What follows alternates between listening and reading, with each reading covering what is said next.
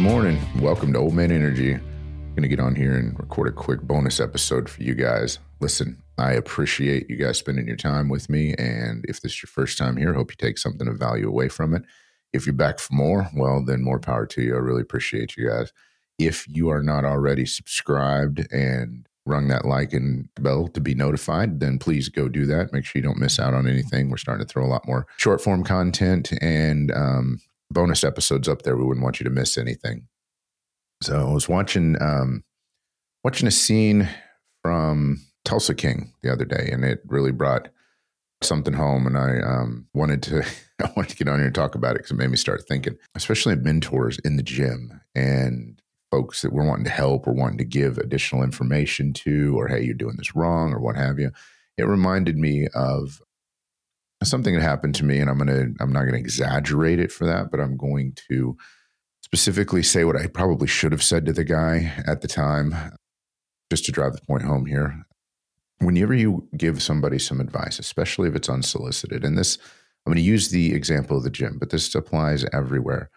One, ask them if they want the advice. Hey, would you like some advice? Would you like some help? Especially if you see them doing something wrong or what you think is wrong.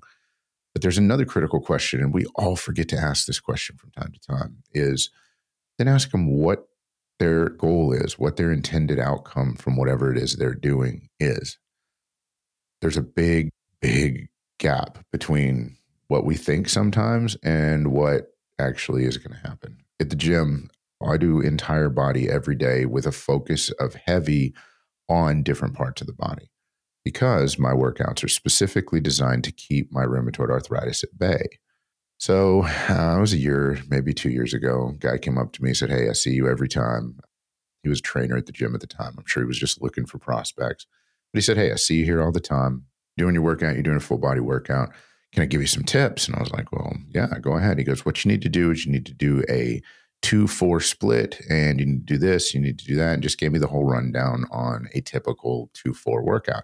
Again, he was not being offensive, but I took a little bit of offense to it because I'm like, this dude has no idea why I'm here. So I was like, okay, well, thanks, and I'll call you if I need you. That's what I said, just I want to get done with my workout.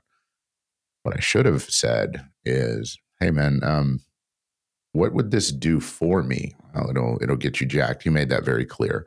And he said, in his defense, he said more jacked at the time, but it'll get you jacked, and it'll make this happen, it'll make that happen. What I should have told the guy is, well, if you'd have asked what my goal was, this may have been a much different conversation, because I'm here to move all of my joints with as heavy a weight as possible, as many days a week as possible, so I don't walk around in excruciating pain every day. Would that have been a dick move? I don't know. Was it kind of a jerk move that he didn't ask what my goal was before trying to give me advice or sell me something? So remember, whenever you are more excited about your product than you are about the solutions it provides for your client, you're not going to have as much success. Whereas if you just ask those two questions, hey, can I offer you some advice? Or, hey, I may have a solution for that. And then immediately, what's your end result? What's your goal? What do you want out of this? What are you trying to get out of what you're doing? And then listen to the answer. Frame your response to them.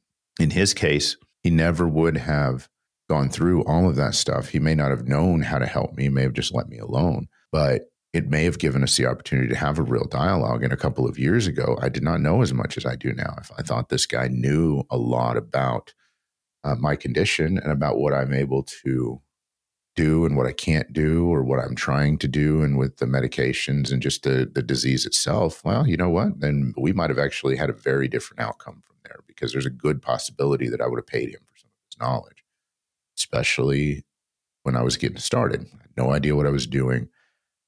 Doctors did not believe in me at that point. They didn't believe that I had the discipline to do it.